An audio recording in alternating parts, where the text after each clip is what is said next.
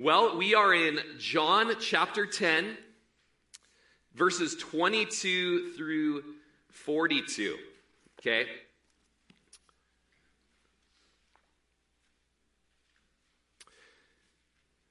It was D.A. Carson that said the governing themes of this chapter, chapter 10,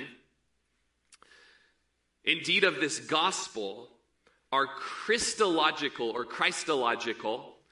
It informs us about who Jesus is. And it leads up to the moving conclusion of chapter 20, verses 30 through 31, which is the theme verse of our book, where it says, "Truly Jesus did many other signs in the presence of his disciples, which are not written in this book, but these are written that you may believe that Jesus is the Christ, the Son of God, and that by believing you might have life in his name." And so today we're going to be reading a passage that is very doctrinal, maybe a little less ethical, okay? There's not a lot of imperatives or things for you to go out and do necessarily because of this passage, but there are some great pillars of who Jesus is, and the great implication of that is that we would believe in him. And by believing in him, we would have life in his name. So let's start in verse 22. Now it was the feast of dedication in Jerusalem, and it was winter. The feast is also known more modernly and to us as Hanukkah. Hanukkah, which celebrates the cleansing and rededication of the temple that came 3 years after the desecration of the temple by Antiochus Epiphanes, all right? One that Daniel prophesies of in his prophecies. Antiochus Epiphanes is a foreshadowing of the Antichrist from the book of Revelation. After Antiochus Epiphanes, somewhat Greek, though from one of the four different splits off of Greece, Antiochus Epiphanes came and conquered Jerusalem, instituted what is called a reign of terror upon the Jews of the city. Antiochus stole millions of dollars of gold from the treasury of the temple. He made a law that possessing a copy of the Torah was punishable by death. Said that circumcision of male children was not only punishable by death, but any female that circumcised her children or her son would have her children hung around her neck as she was crucified in Jerusalem. Under Antiochus, the temple was turned into a house of prostitution. The altar of burnt offerings was turned into an altar for the Greek god of Zeus. Pigs were sacrificed upon the great altar. And if you know anything about Judaism and pigs, they're unclean, all right? So to sacrifice a pig in the temple was a great slap in the face, a huge abomination. That was really what was called the abomination of desolation, that pig sacrifice, which is a foreshadowing of the future abomination of desolation in the rebuilt temple. And under Antiochus Epiphanes, 80,000 Jews were slaughtered. Until Judas Maccabees and his relatives rose up, among some others that were really skilled in guerrilla warfare, who came and fought against Epiphanes and his army, pushed them out of the temple. And so Judas Maccabees, also known as Judas the Hammer, came and freed Israel, restored true worship in the temple. And as they were purifying the temple, there was only enough oil found to light one lamp for one day. Okay, and that special little oil vial had been stamped by a priest from pre-Antiochus Epiphanes, and just this one holy oil to be used. And so it was something like 8 days that were needed for this purification to take place. And so, they poured in what they had and they lit it and hoped that, one day might be good enough. And that oil lasted for some 8 days, which was a miracle that was started up this somewhat secular holiday called Hanukkah, or the Feast of Lights, celebrating that it was these 8 days of pure oil that were provided really miraculously. And so it's not something that you see out of the law of Moses, this feast, but it's something that came afterward through a great victory of Judas Maccabees and the oil being miraculously continued. And here even Jesus would be a part of this celebration which could be done even from your home. It was also winter, is just kind of a nice little fact given by the evangelist. It was winter, or literally it was stormy or rainy weather.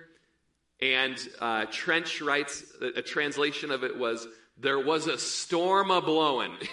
All right? There was a storm blowing. Okay, so where does Jesus go when he's in Jerusalem during Hanukkah, which takes place during December, even in our day? Where does he go in the temple but a place that has a covering, has an awning, a place called Solomon's Porch? And so let's go to verse 23. Jesus walked in the temple in Solomon's Porch. And just fun fact, in Acts chapter 3 and Acts chapter 5, you see that Solomon's Porch, or Solomon's Portico, was a place where the apostles in the early church would preach the gospel with great power, and many people would come to know Jesus. It was kind of like the first Colosseum for a Billy Graham crusade. Great evangelism took place there. So much so that when I was a youth pastor, I was a high school pastor for 8 years in Corvallis. We named our high school group Solomon's Porch because it was a place that we hoped evangelism would happen and evangelism would come out of this porch. I'm a sucker for a good porch. I don't know about you guys, but especially one with mosquito nets. Am I right? Okay, anyways, moving on to verse 24. Then the Jews surrounded him and said to him, "How long do you keep us in doubt? If you are the Christ, tell us plainly." And so, some would say that these are actually like the Pharisees that are asking this. There may be some legit, Jews that are just asking like, "Hey, we're just really wondering, are you the Christ? Tell us plainly." Kind of the context shows us that there's enough of both of the crowd, just honest Jews that are kind of seeing and hearing Jesus out, and then the Pharisees that are trying to trap him and kill him. But they ask him, "How long do you keep us in doubt?" Or "How long do you keep us in suspense?" And I don't know if you guys ever use like a GIF on your phone. Anybody here? You love to put or is it GIF? I don't know. G with an I after it should say J in my opinion. But you guys are looking at me like I'm from another planet. I've got enough text messages from you people to know that you know what a GIF is. Or a GIF, whatever. But go ahead and type in your little GIF bar, "The suspense is killing me," okay? And you get all kinds of hilarious pictures or images of people, just chewing their fingernails or blowing into a brown paper bag, or something like that. And in a sense, that's what's going on with these Jews. The suspense is killing them.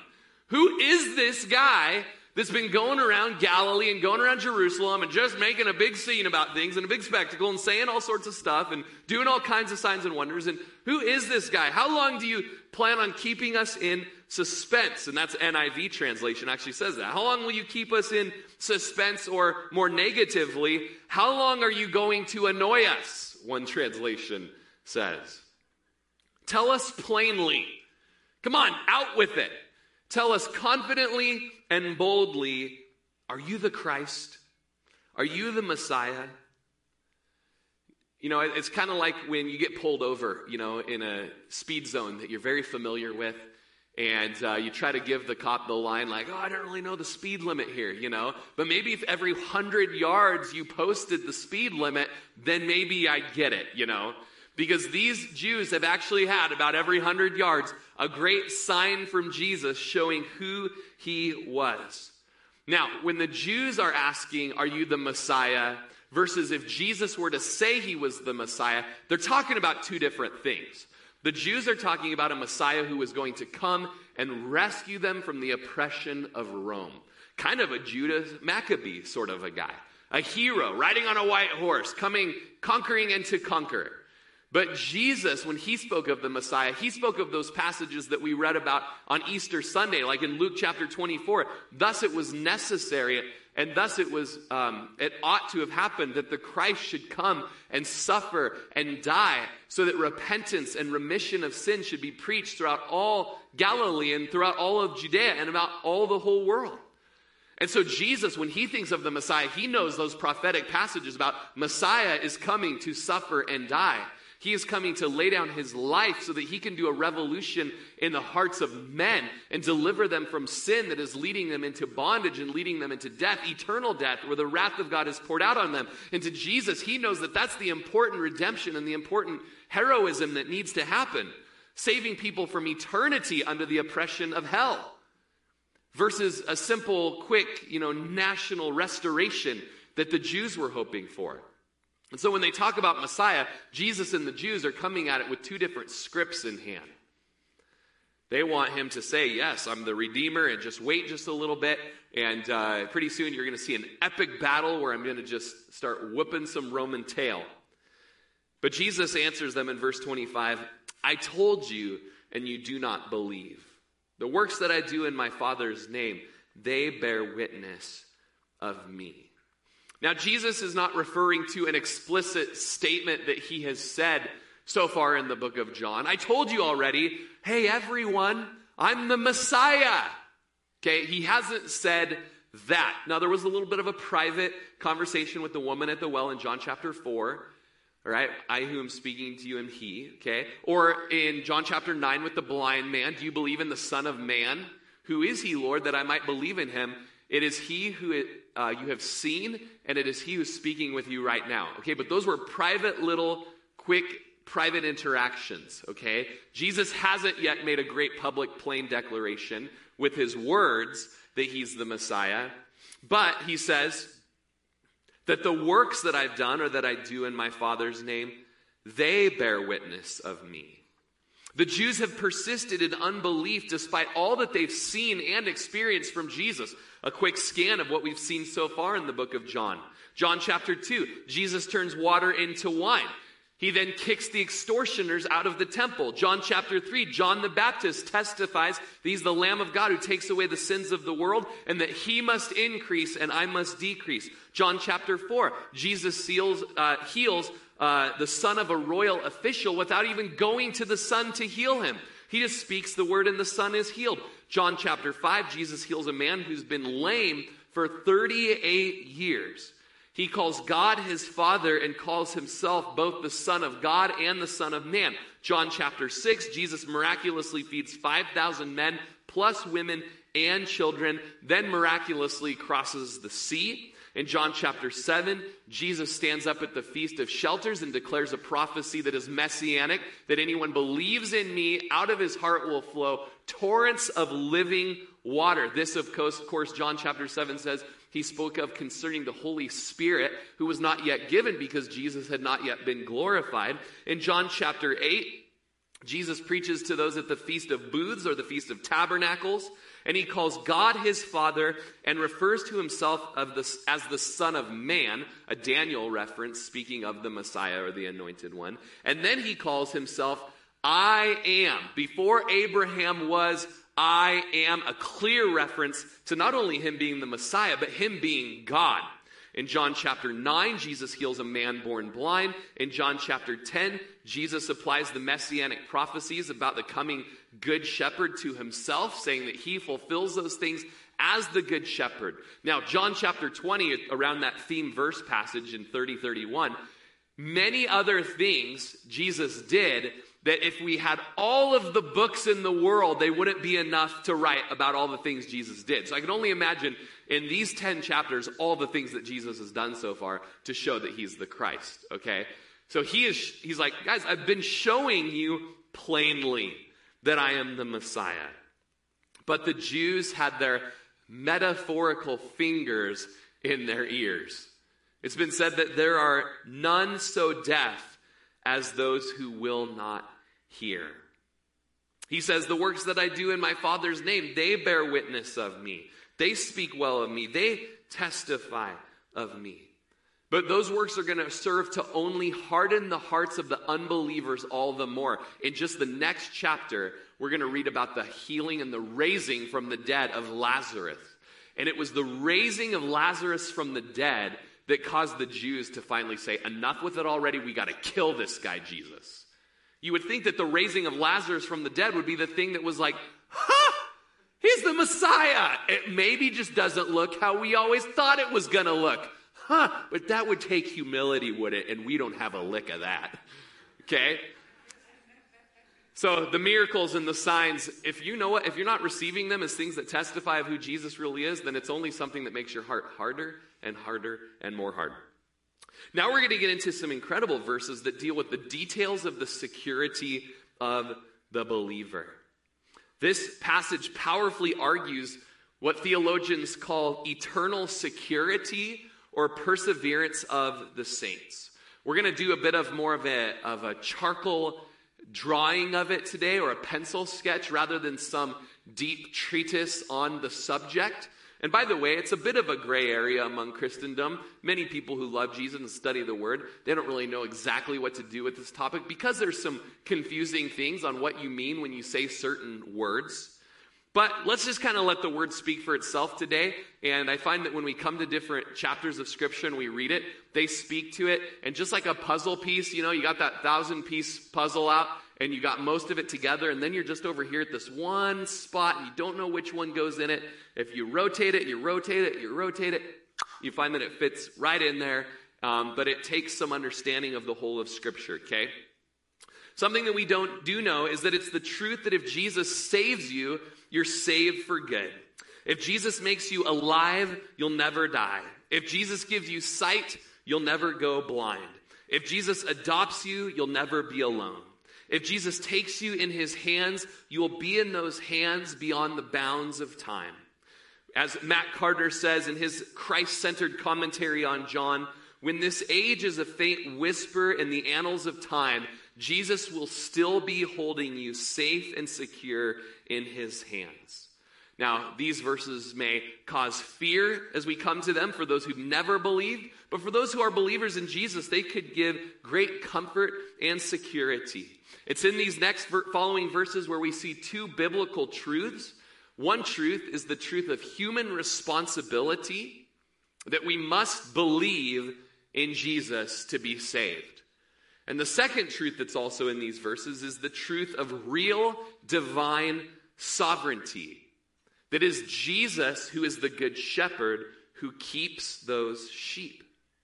Jesus interweaves human responsibility and divine sovereignty many places in the Gospels. This will be one place. Another was in John chapter 1, verse 11 through 13, when Jesus says he came to his own and his own did not receive him. But as many as received him, to them he gave the right to become children of God, to those who believe in his name. So, one of the responsibilities of men is that as they hear the gospel of Jesus, they humble themselves before God and they receive Jesus. They receive the gospel, the work that Jesus did on the cross, to be placed into their account. As many as received them, to them he gave the right to become sons and daughters of God. But the very next verse goes on to say, who were born not of blood, nor of the will of the flesh, nor of the will of man, but of God. So overarching all of this is God's sovereignty. God calls, God elects, God predestines, all right? God enables a person to believe. But God does not do the believing for the person, okay? And so here we have a quote from Alistair Begg: to deny either one of a man's responsibility or God's sovereignty, to deny either one is pointless, but to harmonize them with a finite mind is impossible. Okay, let's see a little bit about what I mean, okay? Verse 26. But you do not believe because you are not of my sheep, as I said to you. Okay, so Lord, how long are you going to drag us on? How long are you going to be annoying us continually? Why don't you just tell us who you are? Are you the Christ or are you not? I've been telling you. I've been showing you the signs. How can you spend any time with me and see all the signs and the wonders that I've been doing and all the things that I've been saying, and you just haven't even been hearing me, and you do not believe. Okay, so that's a responsibility check mark in these Jews' account. They did not believe. Why did they not believe? Because they were not of his sheep. All right? It was Carson that said, it's not just that his own sheep do hear his voice, that he knows them and they follow him. That points us to a couple weeks ago in verses 1 through 18, the Good Shepherd passage. but that those who are not his sheep do not hear his voice, that he does not know them, and that therefore they do not follow him. Okay? Faith has not been granted to them yet. Repentance has not been granted to them yet. These are all New Testament words, phrases. Election is a family language. We can come here to church on Sunday and we can talk about election and predestination and we can rejoice in it. Just like, maybe some of you wives, you can rejoice about the story of how you and your husband met and how you were at that party and your husband saw you from across the room before you ever knew each other and your husband was like, oh, I want her, And then he pursued you and tracked you down and wooed you, all right? And then you reciprocated that by coming to him, okay? And it's not offensive and it's not scary. It just shows God's great plan out throughout the foundation of the world, before the foundation of the world, that he knew you and he's loved you and he's pursued you and he's rescued you. And you know what? It's a family language to talk like that. Christians, I'm talking to you. God loves you so much, he predestined you, all right? He has elected you, okay? But it's not for those necessarily who are outside of the family to hear this per se. To tell them, well, you just never were elect. You just never were predestined. Just God didn't choose you. Chose me, didn't choose you, And you just don't see that type of language so much. I'm not saying that there's not conversations to be had. But I like what D.L. Moody had to say. Because I come from a family of people that not all of them are born again yet. But we're from the same stock. This is a total Romans chapter 9 moment, Jacob I have loved, but Esau I have hated, which just means love less, by the way. There was a different calling, electing on Jacob's life.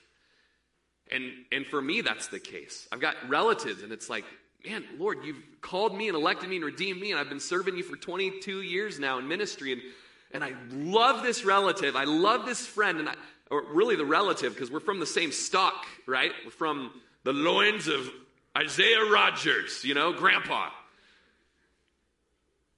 And it's in this study that you realize it's about God's grace, not about race. Okay? It's about God's grace that he would call out of the same family one and perhaps not the other. This is hard stuff, I know, right? You're already like, but what about? Okay, that's okay. And so when I go to things like funerals of relatives that have died that I'm not sure they knew Jesus, even though I preach to them and I preach to them and I preach to them, or people that have a future not too far away of passing away, that I've preached Jesus to them, and they've never come. And for me, in my family language, I go, well, maybe they just have never been elect. But I love what D.L. Moody said. He's an evangelist from the 1880s, right? He prayed out to the Lord, God, save the elect, and then elect some more. I like that. Because I've got these people that I've shared the gospel and shared it for decades. I've shared the gospel. They reject, and their life is in shambles because they've rejected it. And they have a certain future of hell awaiting them. And I just pray, Lord, I don't know how it all works, right? C.S. Lewis said it's a mystery that, you got God's sovereignty, God's electing people, and then you've got man, are you going to come or not? Man's responsibility. And somehow those two truths in the Bible meet together before the throne of God. Okay? I think it was Moody who also said that, as you go into the presence of heaven, on an arch in the doorway, it would say, whosoever will come. And then as you're looking from the inside towards the outside, the arch says, chosen from before the foundation of the earth. These are all biblical truths, okay? And so Jesus is beginning to dive into something here about, Jews, you've been hearing the gospel, you've been hearing it, you've been watching me. Clearly, I'm the one that the prophets have spoke of. So why isn't it going in from here to here? Because you don't believe. That's on you. You do not believe But also, in the sovereignty aspect of it, you're just not part of the sheep. You're just not part of the sheep. Okay? Charles Spurgeon says, your unbelief is just an evidence that you were not chosen, that you have not been called by the Spirit of God, and that you are still in your sins. And Begg says, to bow before this mystery is to entrust upon God, giving us peace and liberty. We're going to see some more. Is this complex? Anyone here just like, okay, I think I blew a gasket here. I don't know that I agree with you here. That's okay. Guys, this is all just like some mystery stuff that theologians have debated for a long time. We've debated them in our church. Go back and listen to me preach Romans 9, 10, and 11. Go back and listen to my Hebrews chapter 6, Hebrews chapter 10 passages. Okay, like we dove into this, and sometimes we're just like, hey, you know, like Paul does at the end of Romans chapter 11, like, oh, how deep and unsurpassable are the wisdom and knowledge of God. How unsearchable are his judgments and his ways past finding out. For who has known the mind of the Lord, or who has been his counselor? For of him and to him and through him be all things. To him be the glory forever and ever and amen. Because Paul wrote 9, 10, and 11 of Romans, and at the end of it, he's like, I don't even get it all. Okay? And so verse 27 of our text, I feel like all the books that I read this week on this had a lot straighter line in where they were going than where we are. But they didn't have the voices and stuff, so I'm kidding. Okay, verse 27. Now remember, this is, he's referencing chapter 10, different feast, but he's referencing them back to the whole sheep and shepherd passage. My sheep hear my voice, and I know them, and they follow me. You guys are not my sheep, he just told them. If you were my sheep, you would hear my voice. I know you. You would follow me. Takes us back to verses 3 and 4 of our chapter. Moving on, though, in verse 28, and I give them eternal life, and they shall never perish. Neither shall anyone snatch them out of my hand. Okay? So, if you're my sheep, I give you eternal life. Age-long life. Abundant life. Eternal life. Promised earlier on in the gospel to those who believe in the Son. To have eternal life is to live forever. To negatively express it, it would be that you will never see death.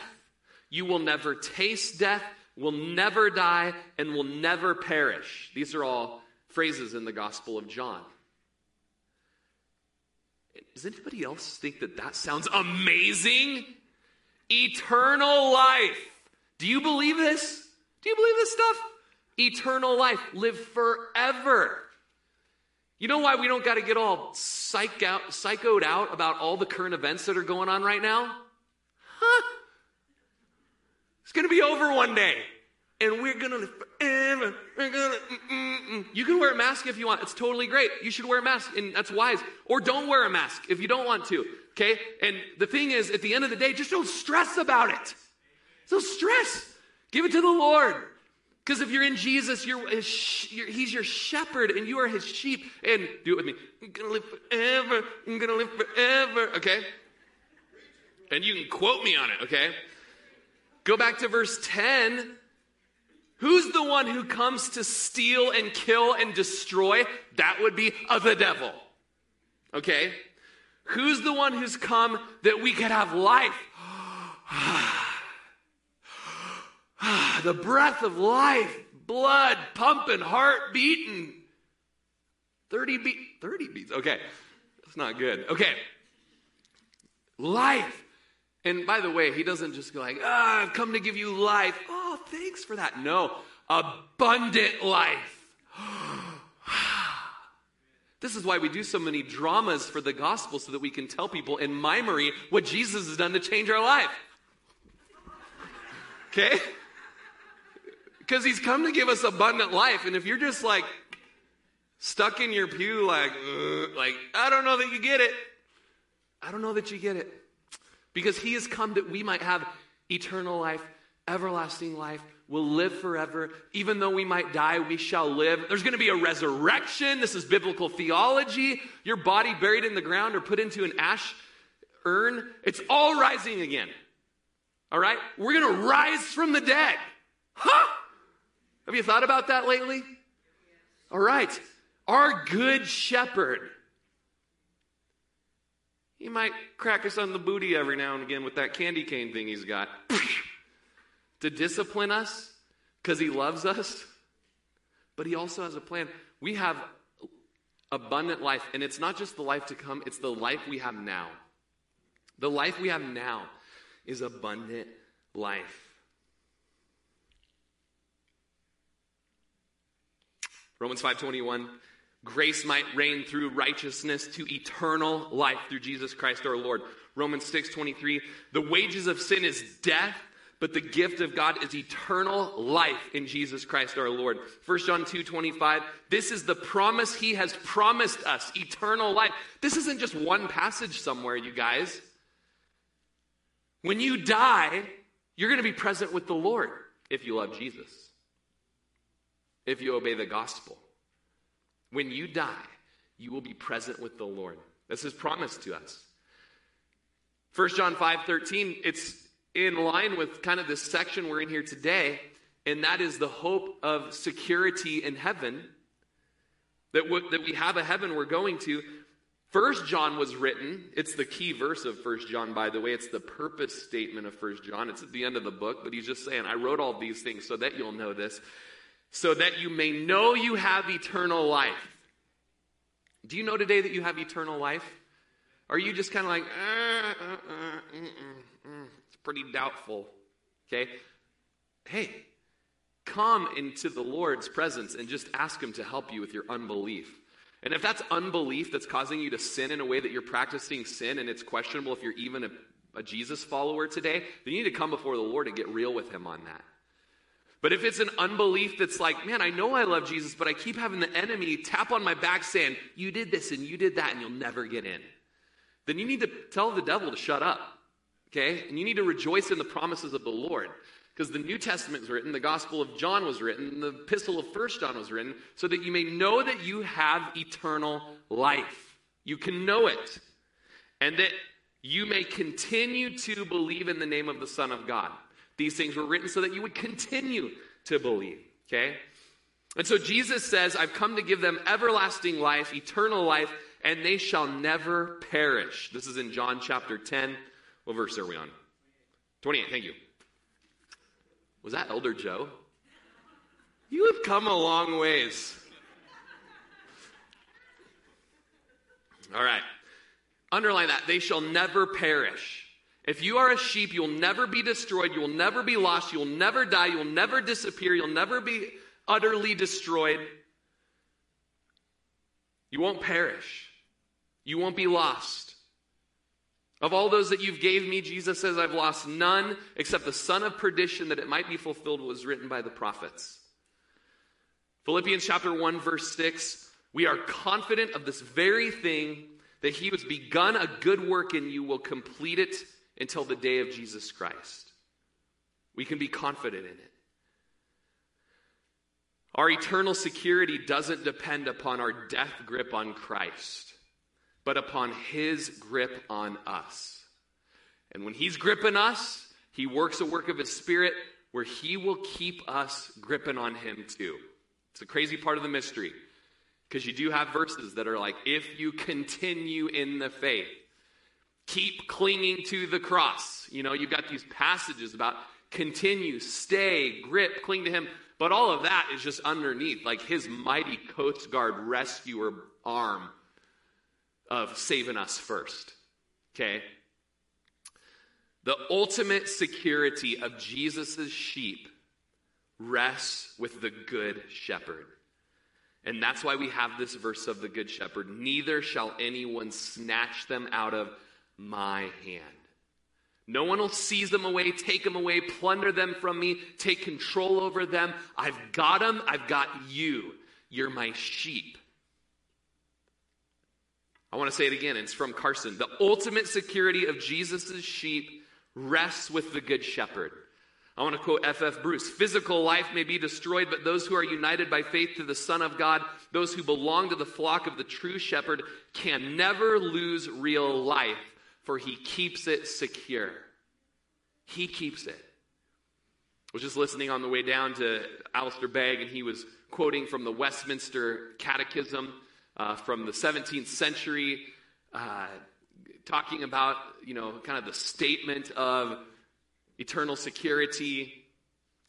And then, as you're thinking about eternal security, then you start thinking about, well, what about those people that have believed or have come forward at the Billy Graham crusade or whatever, and now they're off and they're wandering and they're sinning and this and that. And the Catechism, Westminster, just talks about how there are serious consequences for sin.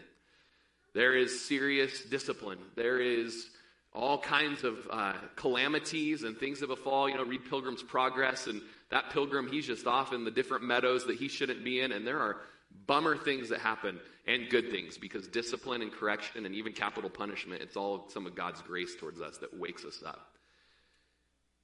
And so one camp would say that God is good and he corrects. Even one of my best friends, who was the most impactful in my relationship with Jesus in so many ways, he is the guy that led me to be following Jesus. I served in ministry with him. He did my wedding.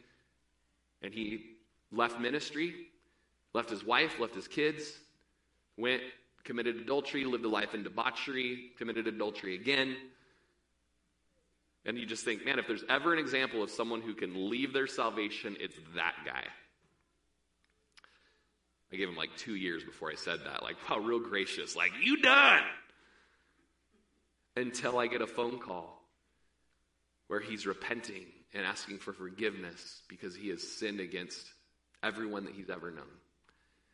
Still a man, still fails, still messes up, still consequences, but neither shall anyone snatch them out of my hand.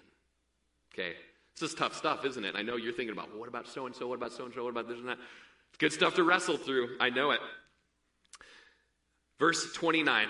What are we at here? It's 11:32. Okay, we'll be wrapping up here soon. We got the worship team ready, so it's not a surprise. Okay. My Father who's given them to me is greater than all, and no one is able to snatch them out of my Father's hand. So again, this takes us to the unity between the Son and the Father in the plan of salvation. In verse 28, you might underline the word my hand. It's Jesus talking, right? Neither shall anyone snatch them out of my hand. Jesus is talking. Now in verse 29, no one is able to snatch them out of my Father's hand. So you're double gripped, by the way, if you're a Christian, just so you know. Jesus' hand, the Father's hand, you ain't going nowhere. Okay? The storms of life may come. You may stumble and fumble and bumble and just make a colossal mess out of things. But he who the Son has set free, they are free indeed. And there's a work happening. We are confident in this very thing, that he who's begun a good work is faithful to complete it until that day. Notice that it's also God's sovereignty that it's given these sheep to Jesus. It speaks of that election. It speaks of that predestination. Notice that the Father is greater than all. Greater than anything. Greater than any dealer, drug dealer. Greater than any internet website. Greater than anything. He's better than any kidnapper. He's better than any false teacher. And as we go to prayer, we pray for these people that are struggling and fumbling and bumbling, and that the bigness of God might come in and invade and rescue these people out of addiction and bondage and deception. Because my Father, who's got one of those hands on you and I got the other, he's greater than all. No one is able to snatch him out of my hand. Like everything that Jesus says and does, it's all in sync with the Father and what the Father would have him say and do. Colossians chapter 3, verse 3 says, "For you died, and your life is hidden with Christ in God." If we are Christians, we've been crucified with Christ. Just 2 weeks ago, we had a baptism up here. We had a bunch of teenagers and young adults and kids come up and just say, hey, the old me is dead because of Jesus' crucified with Christ, buried with him in baptism. But the good news is that I'm also alive with Jesus. The resurrection power is in me as well. And Colossians would tell us that we died with Jesus. There's a work that happens through faith. But our life is hidden with Christ in God. One hand is Jesus' hand. One hand's God the Father's hand. There could be no greater security than that. Go on to verse 30. This, I think, will be the last verse that we touch on because then we're going to look, at the Jews' response next week. Verse 30, I and my Father are one. So you've got my hand of verse 28, neither shall anyone snatch them out of my hand. And then you've got my Father's hand of verse 29. And then you've got I and my Father are one. Carson, Jesus and his Father share the same will and task, the preservation of Jesus' sheep. But two other factors. First, this is in peace with 5:16. There too, the Jews understood this to be speaking blasphemy. Okay, I kind of hopped into something in my notes that's for next week. Sorry about that. Here's something that's really interesting to you guys. I know that you're ready for it. Heather, I can tell. You ready? Write it down, okay? The word for one here is neutered. Okay? That's helpful as you're studying. Okay, no, it really is, okay? I and my Father are one. The word one is neutered, not masculine here. Jesus and his Father are not one person, okay, as a masculine one would suggest. For then the distinction between Jesus and God the Father, already introduced in John chapter 1, verse 1, would be obliterated. We've been talking a lot about the Trinity here at Calvary in the last years. We've been going through John.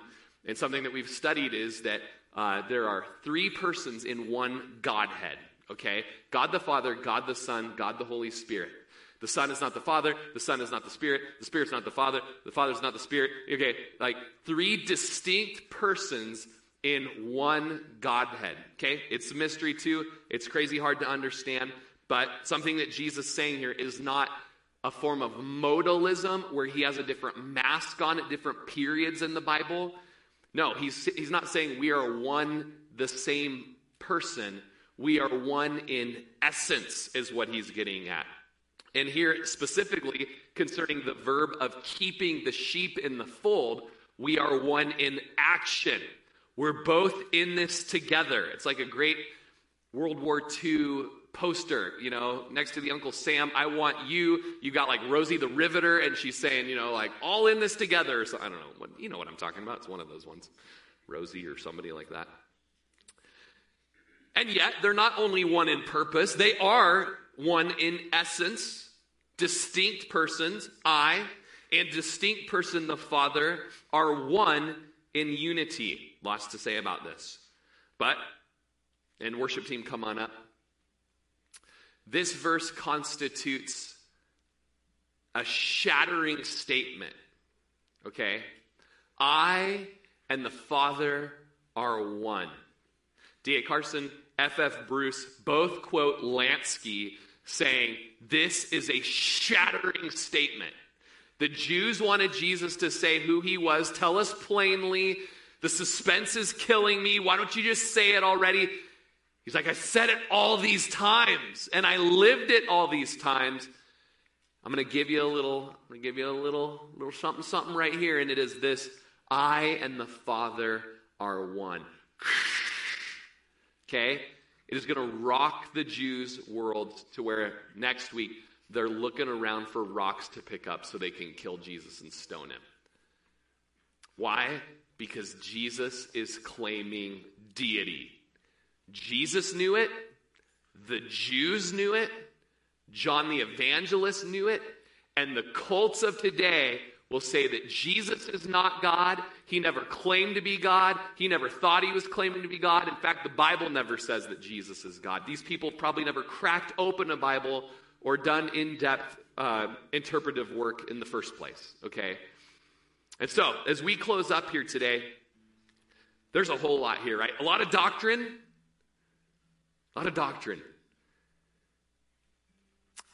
think the implication for us is come to Jesus. What do we do with this? You guys can go ahead and set your things down right now.